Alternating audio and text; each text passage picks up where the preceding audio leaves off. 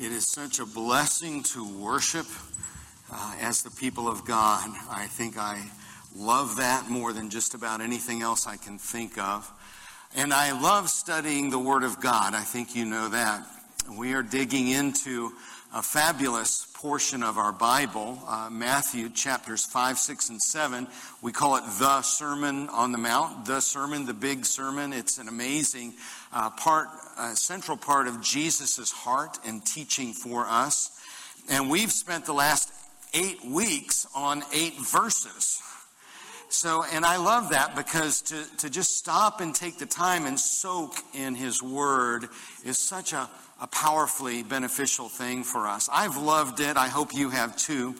Each week we've approached from a little bit of a different angle, and this will be no different on this weekend.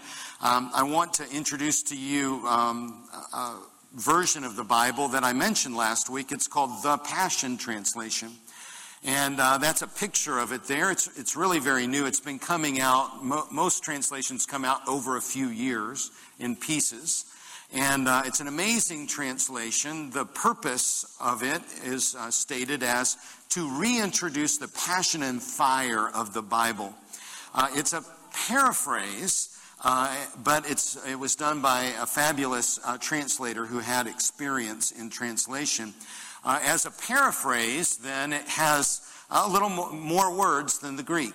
All of these versions, we looked at that last week, and if you click that, I'll show you that there are 204 words in this, which is not the granddaddy of them all. I think we had 267 in one of the versions, but that's from the 109 words in Greek. I first got a copy of this last year as a gift from my daughter, Tiffany Pastor. And I have to chuckle every time I see the abbreviation TPT, because I think Tiffany Pastor Translation, and I can't help but think that. But it's really marvelous. I think that you'll enjoy. I think you'll be blessed. And paraphrases are so great for that, just to hear a little differently, especially verses that we've heard our whole lives. Sometimes the Holy Spirit will just do that. And I think that's what has happened in the writers of the paraphrase. They heard in a little different way the very familiar passages of Scripture. So this is a paraphrase, and I invite you to just hear from a little different angle with some different words. Matthew chapter 5, beginning in verse 3. What happiness comes to you when you feel your spiritual poverty? For yours is the realm of heaven's kingdom. What delight comes to you when you wait upon the Lord? For you will find what you long for. What blessing comes to you when gentleness lives in you? For you will inherit the earth. How enriched you are when you crave righteousness, for you will be satisfied.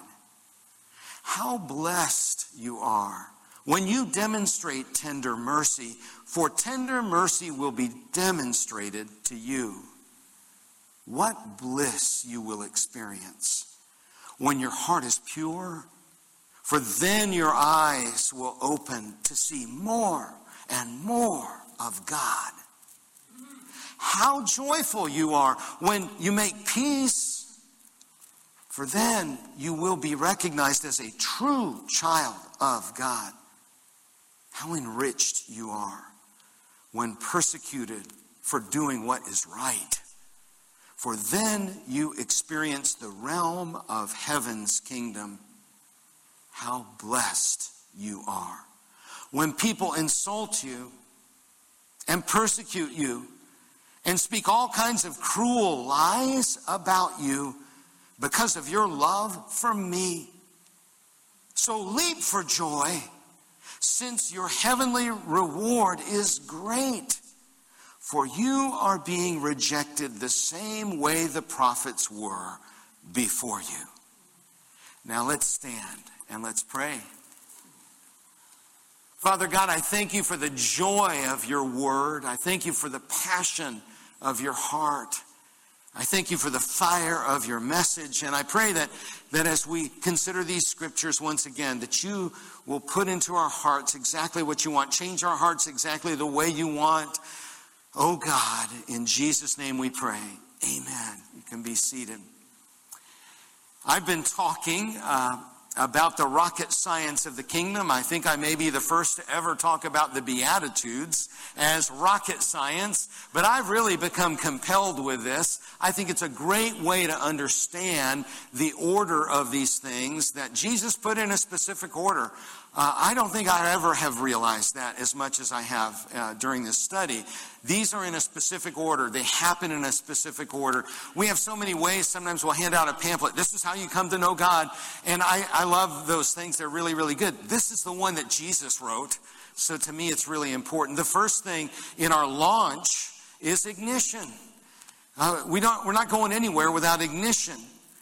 And it begins with that realization. Blessed are the poor in spirit, for theirs is the kingdom of heaven. When we realize we have nothing and we need everything, that is our beginning. And we can't begin until we make that realization.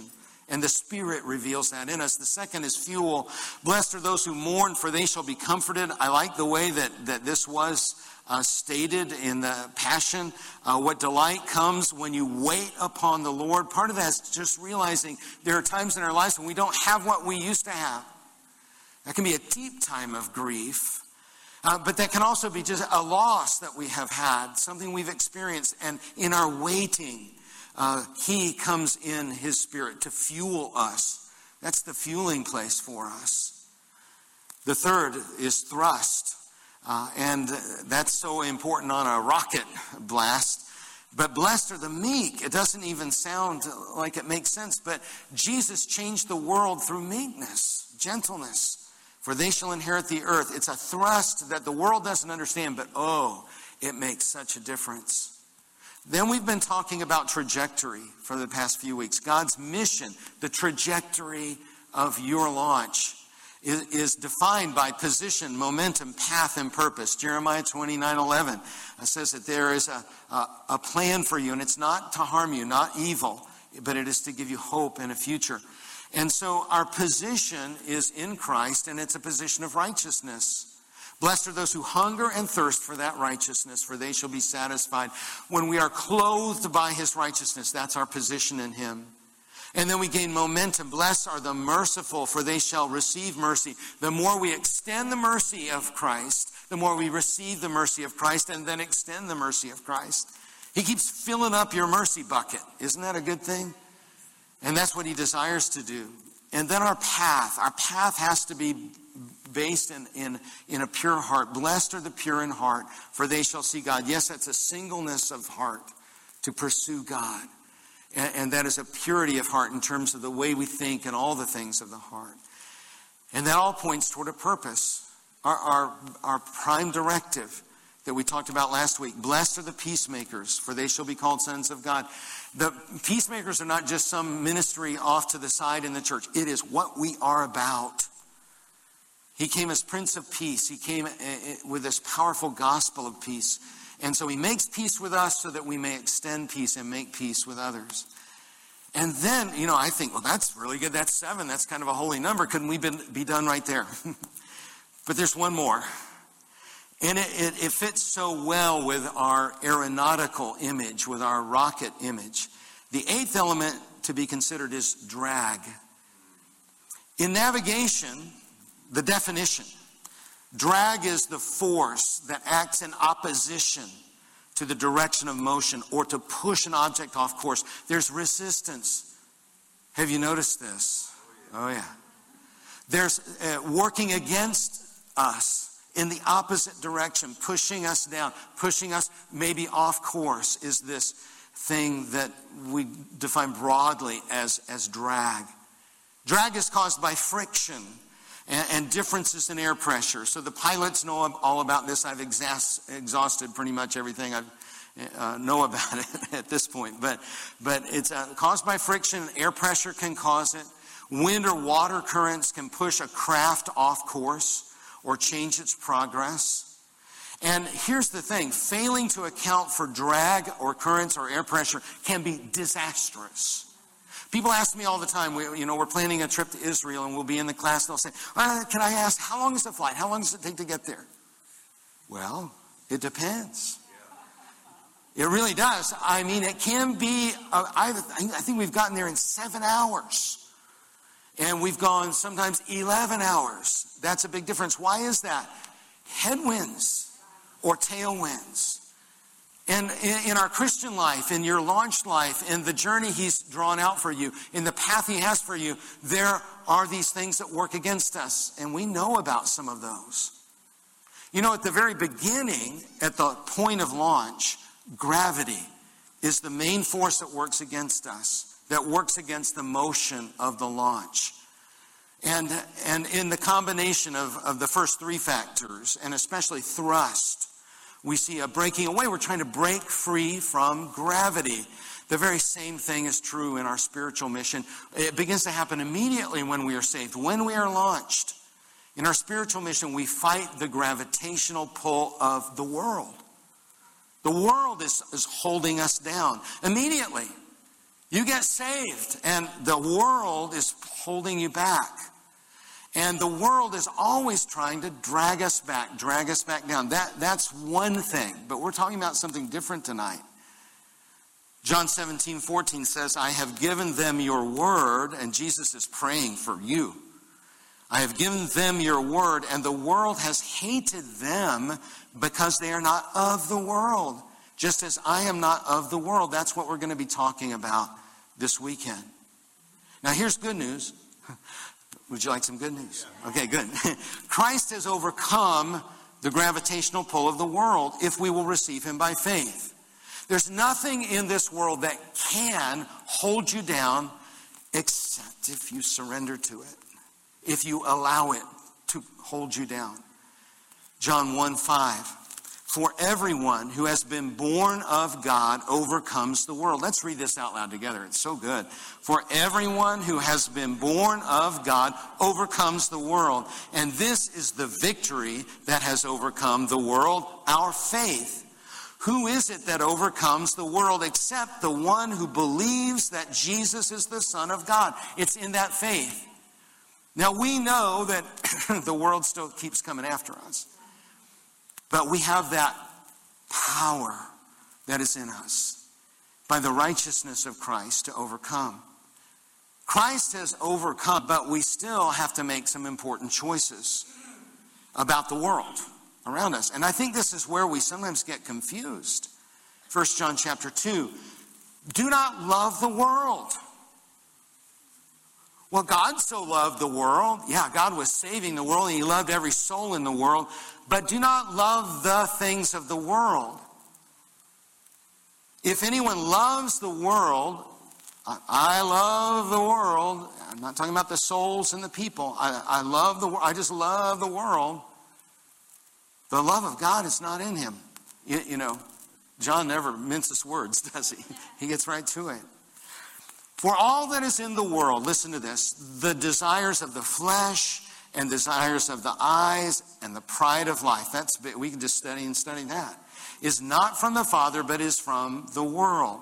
The desires of the flesh that grip us sometimes, the desires of the eyes, the things we see, I want this, I want that, and the pride of life. I've just achieved a whole lot, and I just lord it over other people, the pride of life.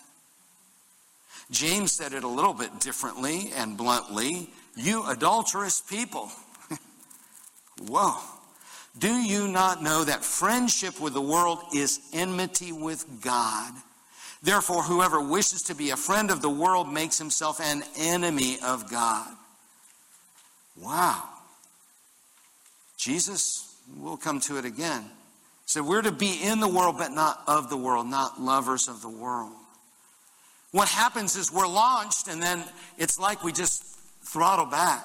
I've never heard a mission where they said, we've decided, Johnson Space Center, we've decided to just cut the engines off. But why? We just decided we kind of liked where gravity would take us. It's not going to be so good, right? I mean, you don't have to be a rocket scientist to know that, do you? So we're not going to throttle back. The pull of the world is always trying to pull us back. A preacher posted something that I saw this week, and it just really fascinated me, this thought. He asked this question: why do you keep trying to get a seat at a table that Jesus would flip over? Oh, boy. And I posted that in a little different phrase. Lord, forgive me for trying to get a seat at a table that you would flip over.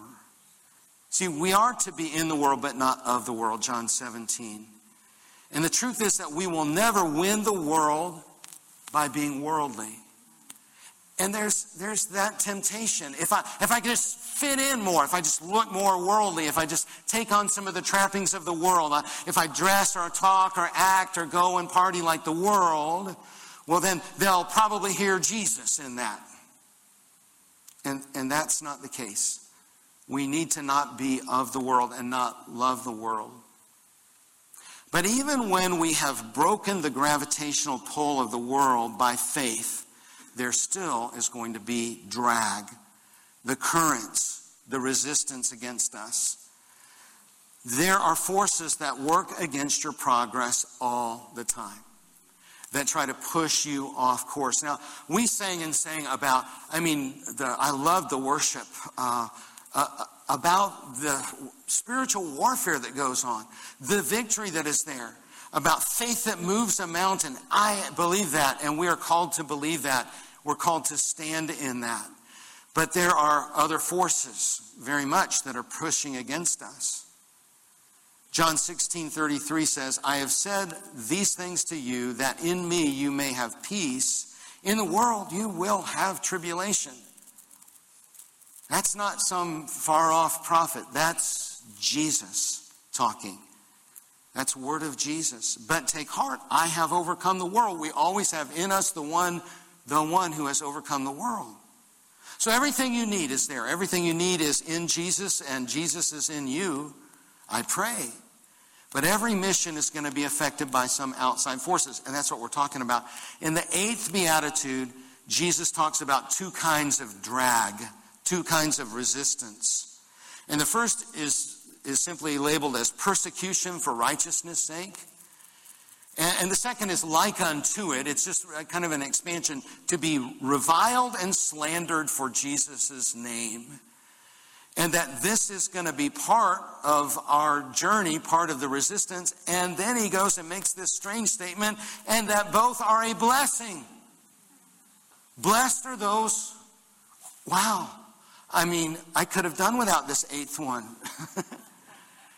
I'll just do 7. In 7 days, we had 7 Beatitudes.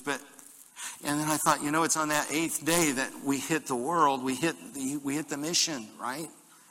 And there's this resistance. Matthew chapter 5, verse 10. Blessed are those who are persecuted for righteousness' sake. Let's read it out loud together. Blessed are those who are persecuted for righteousness' sake, for theirs is the kingdom of heaven. The Greek word is diakomenoi. Say that with me. Diakomenoi. It means to endure suffering, and in the scripture it means to endure suffering for Christ. To be mocked, ridiculed, criticized, ostracized, to be treated with hostility, even to be martyred. Now that's a lot of territory. It's a great big word. It's used 3 times in this one passage. So it must have been really, really important to Jesus that we understand this. After making that statement, and this is all the 8th Beatitude, Jesus expanded it in verses 11 and 12. He expands the scope of this blessing. Blessed are you, and it's the first time that he goes to that kind of verbiage. Blessed are you when others revile you and persecute. Am I reading this right? Yes. Blessed are you when others revile you and persecute you and utter all kinds of evil against you, falsely on my account. Rejoice and be glad, for your reward is great in heaven. For so they persecuted the prophets who were before you. Sometimes we think that Scripture, you can just pluck one here and pluck one there, and the order doesn't matter. I think it's very, very clear why Jesus didn't start with this one. You want to clear out a crowd? Start with this one. He didn't start with saying, come to God so you can be in a kingdom where you'll be persecuted. That wasn't his first thing. He said, you need to understand where you are with God, that you are in great need. You need Jesus. You need God so bad. Come to Jesus and you'll be persecuted and reviled and all manner of evil spoken against you. Can you imagine? It's not a very good church campaign. Come and join the church of the slandered. It just doesn't really have the ring to it, does it? Yeah. So let's talk about it. What is persecution? The word appears 34 times in the New Testament. That makes it pretty important. The root word actually means to pursue or be pursued, to be hunted down for capture. Hunted down. Wow. To be hunted for capture and prosecution for righteousness' sake. That's what he's talking about here. Here's a perfect picture of this going on right now in Afghanistan. There are currently between 10,000 and 12,000 Christians in Afghanistan. These are not the Americans left behind. I'm very concerned for the Americans left behind. But these are converts from Islam. They're all converts. That's what it is, Islamic Nation. Converts from Islam who are hiding from the Taliban. Their conversion is punishable by death under Sharia law. They don't know what's going to happen. They don't know what's going to happen day to day, night to night. They're hiding. They're running. This is persecution.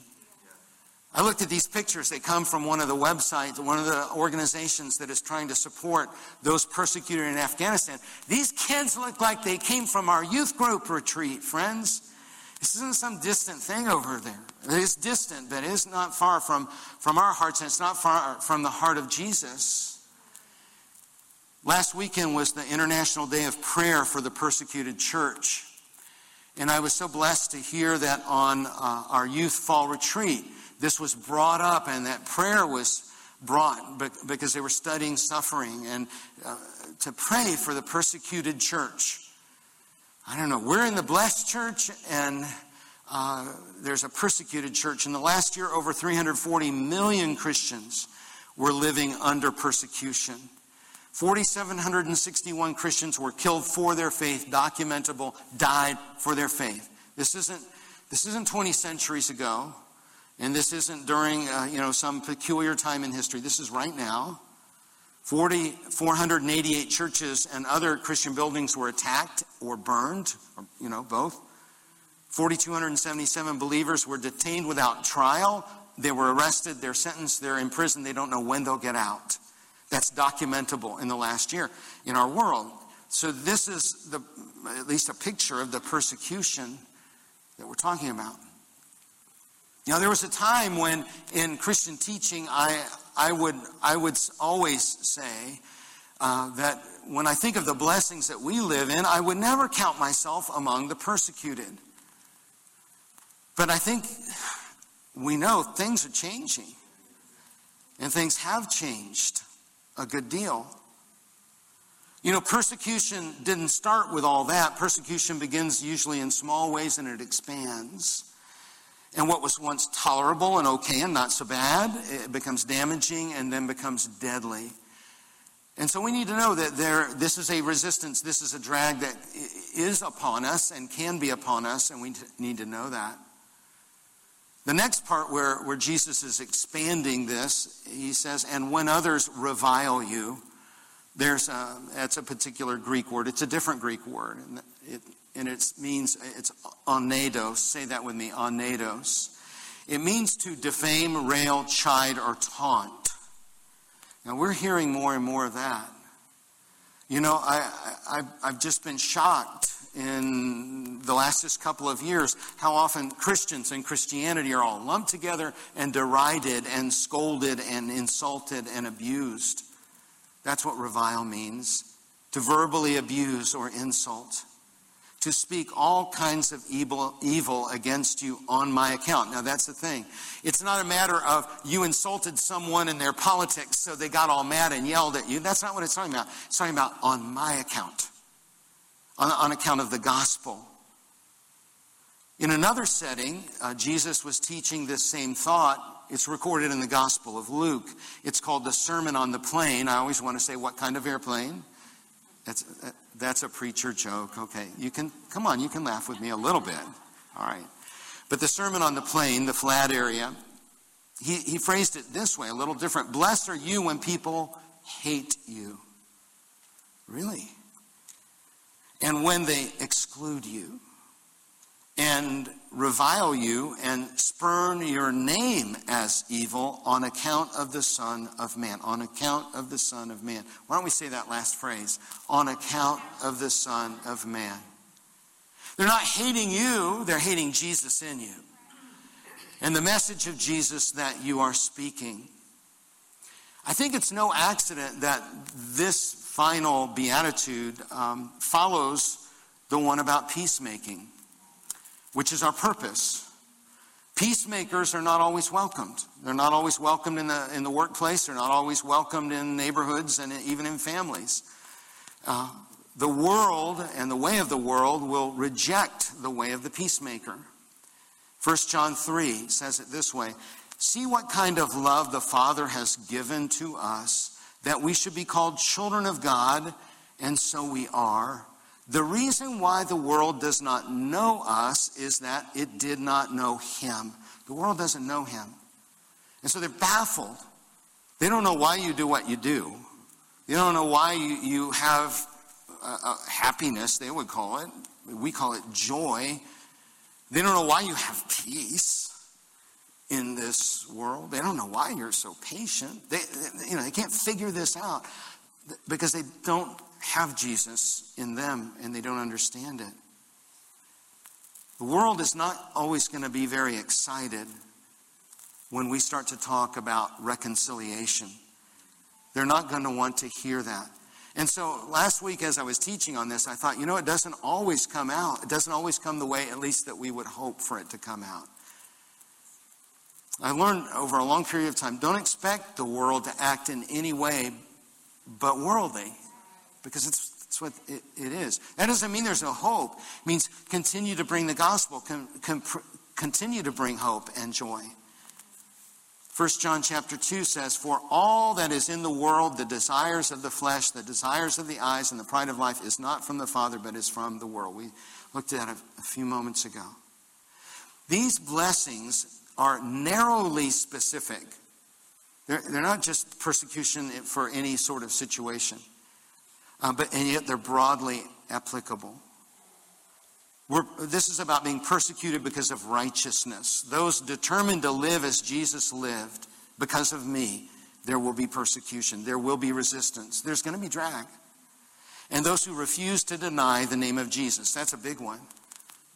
It's happened, to pastors in different places. They're working in an organization. They say, we'd like you to pray, but could you not pray in the name of Jesus? We'd like for you to teach on this, but could you not, just don't mention the Jesus thing. And while some would go along initially, more and more, the determination is, no, I cannot not mention the name of, I will not deny him in this place. And you know all of the reasons why. So here's the bottom line. If you seek to live a righteous life and refuse to detach the name of Jesus from what you do, you will very likely be persecuted in some way and have evil slander against you at some point. I remember we were on one of our marriage cruises and I was sitting on the beach and I was overhearing a conversation nearby. And I wasn't trying to eavesdrop or anything like that. I just couldn't help but hear this conversation. And I realized they were talking about some things going on in the nation, this and that. And they started talking about those right-wing Christian wackos. And I listened a little bit more. And I realized, oh my, they're talking about me. They weren't talking about some extreme weird thing that I could teach you about. They were talking about us, about people with orthodox beliefs who believe in the Bible. So now we have the question, exactly how is persecution and being reviled a blessing? We studied blessing. Blessing means to flourish. How do we flourish in that? Let me show you. 3 different ways. First thing about blessing is that this drag is a blessing beyond this mortal life. And it's right here in the text. In verse 12. Rejoice and be glad, for your reward is great in heaven. Your reward is great. Say that with me. Your reward is great in heaven. And we may come to places where we feel like we've lost everything. We've not lost everything. We gained everything. And we lost something on this earth. We may have lost reputation. We may have lost influence. May have lost a job. Whatever. But we've gained everything. And we don't want to lose sight of that. There is a reward in eternity. So be cheerful and happy, the scripture is saying. In Luke's version on the plane, he says, rejoice in that day and leap for joy. For behold, your reward is great in heaven. Matthew 16 says it. For whoever would save his life will lose it, but whoever loses his life for my sake will find it. And so that's where we need to be. We also realize in the last part of verse 12 that you're in good company. For so they persecuted the prophets who were before you. You're in good company. We are connected to what the book of Hebrews calls a great cloud of witnesses. Hebrews 11:35, it's a marvelous chapter. I won't read the whole thing, but it talks about how some were tortured, refusing to accept release. They would not be released. Just renounce the name of Jesus and you can get out of this. No, not going to do it. So that they might rise again to a better life. Others suffered mocking and flogging and even chains and imprisonment. So there is a good cloud of witnesses, a good company. The second part of the blessing is that drag actually builds us, builds endurance. You know, I've seen a lot of people, a lot of friends who have gone and they've run races recently. They had the races over at Disney and, the half marathon and the 10K, 5K. And you don't go and run a half marathon just because you decided the day before. You train. You have to train. Or you don't survive if you do that. So you train, and resistance makes us stronger. Persevering through trial builds endurance. James said it this way in the first chapter of his letter. When troubles come your way, consider it an opportunity for great joy. It's a good thing when troubles come your way. Now, I believe very much in praying for the mountain to move, and I believe very much in believing in victory. But this is a little bit different part of our message. When troubles come your way, consider it an opportunity for great joy, for you know that when your faith is tested, your endurance has a chance to grow. So let it grow. For when your endurance is fully developed, you will be perfect and complete, needing nothing. Very, very powerful part of Scripture because it talks about being stronger. Why do we need to be stronger? Well, our character is stronger, but we're ready for the next thing that's in the path, the next trial that is out there ahead of us. Romans chapter 5 says it this way. We rejoice in our sufferings, knowing that suffering produces endurance. There's that word. And endurance produces character. And character produces hope. And hope does not put us to shame because God's love has been poured into our hearts through the Holy Spirit who has been given to us. So even in the times of resistance, the time of drag, the resistance against us, we are gaining endurance. And He has purpose in that. 1 Peter 2. If you suffer for doing good and you endure it, this is commendable before God. You know, more and more we realize that the Christian journey, it's not a sprint. It's a marathon. It's long. And endurance to the end. It's not how you started. It's not even how you did in the middle. It's endurance to the end that matters. Hebrews 10.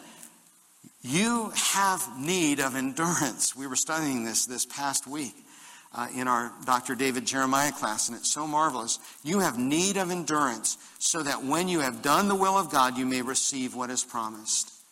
He's building strength of character in us.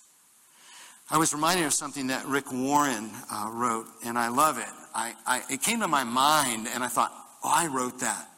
And then I looked it up. No, Rick Warren said it first. So I was going to give it to the famous theologian. But God is more interested in your character than in your comfort. God is more interested in making your life holy than He is in making your life happy. Wow. The third blessing in this is that persecution grows our faith and grows the mission of the church.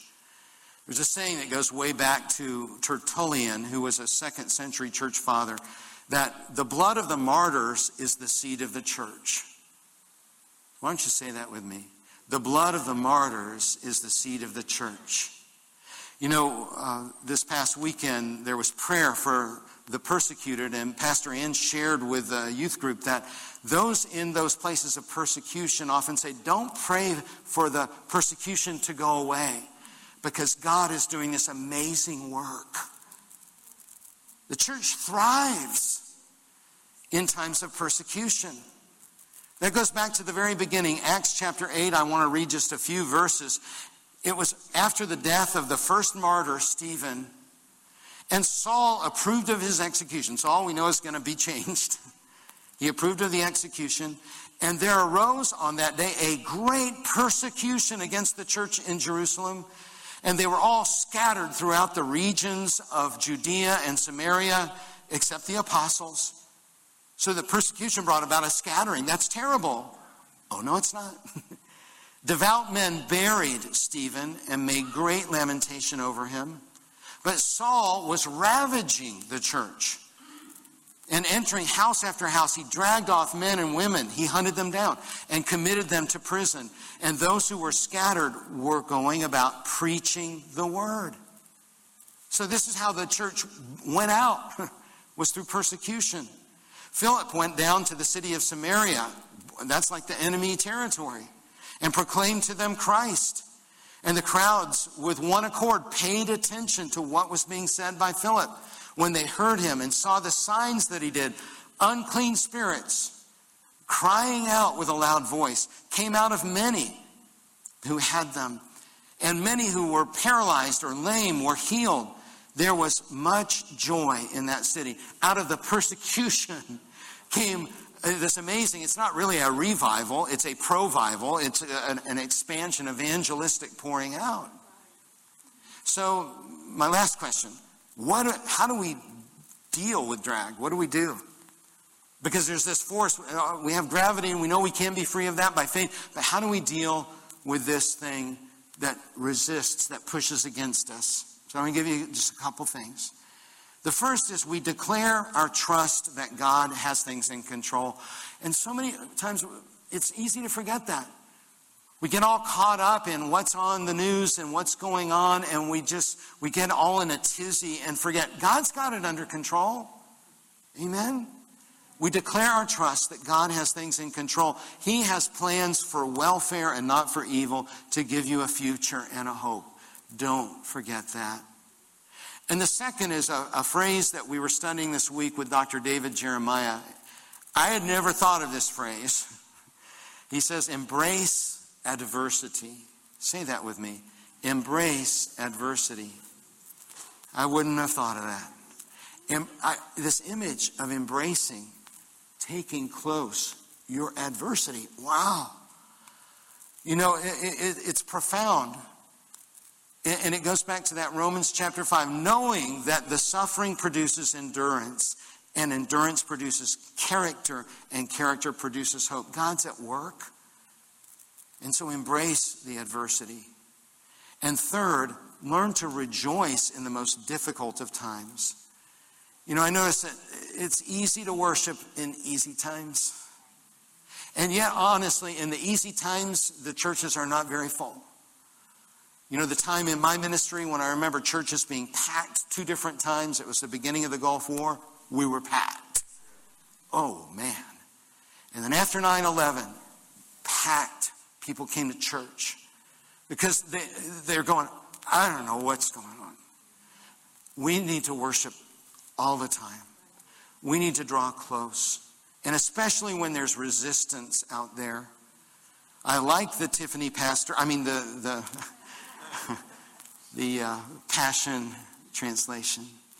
So leap for joy, since your heavenly reward is great.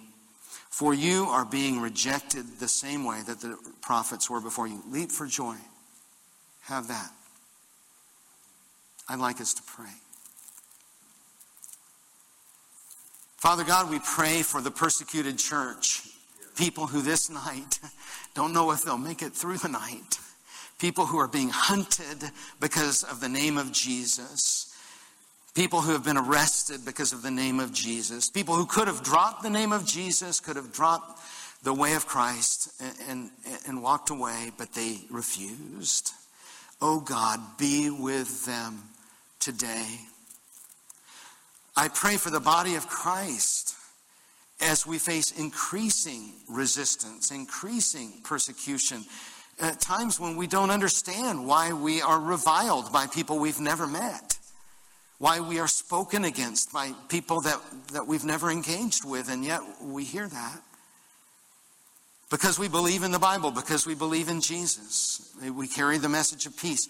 God, we pray for the world that is around us, the body of Christ that is engaging this world with a message of peace. And God, I pray that we would never waste these moments. Teach us how to embrace adversity. And teach us the lessons of endurance and patience. Show us the way of witness, no matter the circumstance, so that we may be instruments of your peace. It may be that you are hearing this, maybe online or maybe here in person, and you realize, I've never begun the first very moment of ignition, and I realize how spiritually bankrupt I am. And God, I need you. I don't even know all that I need, but come into me and start me on this launch. Start me on this journey. Set me on the path. Move me in the plan that you have for me.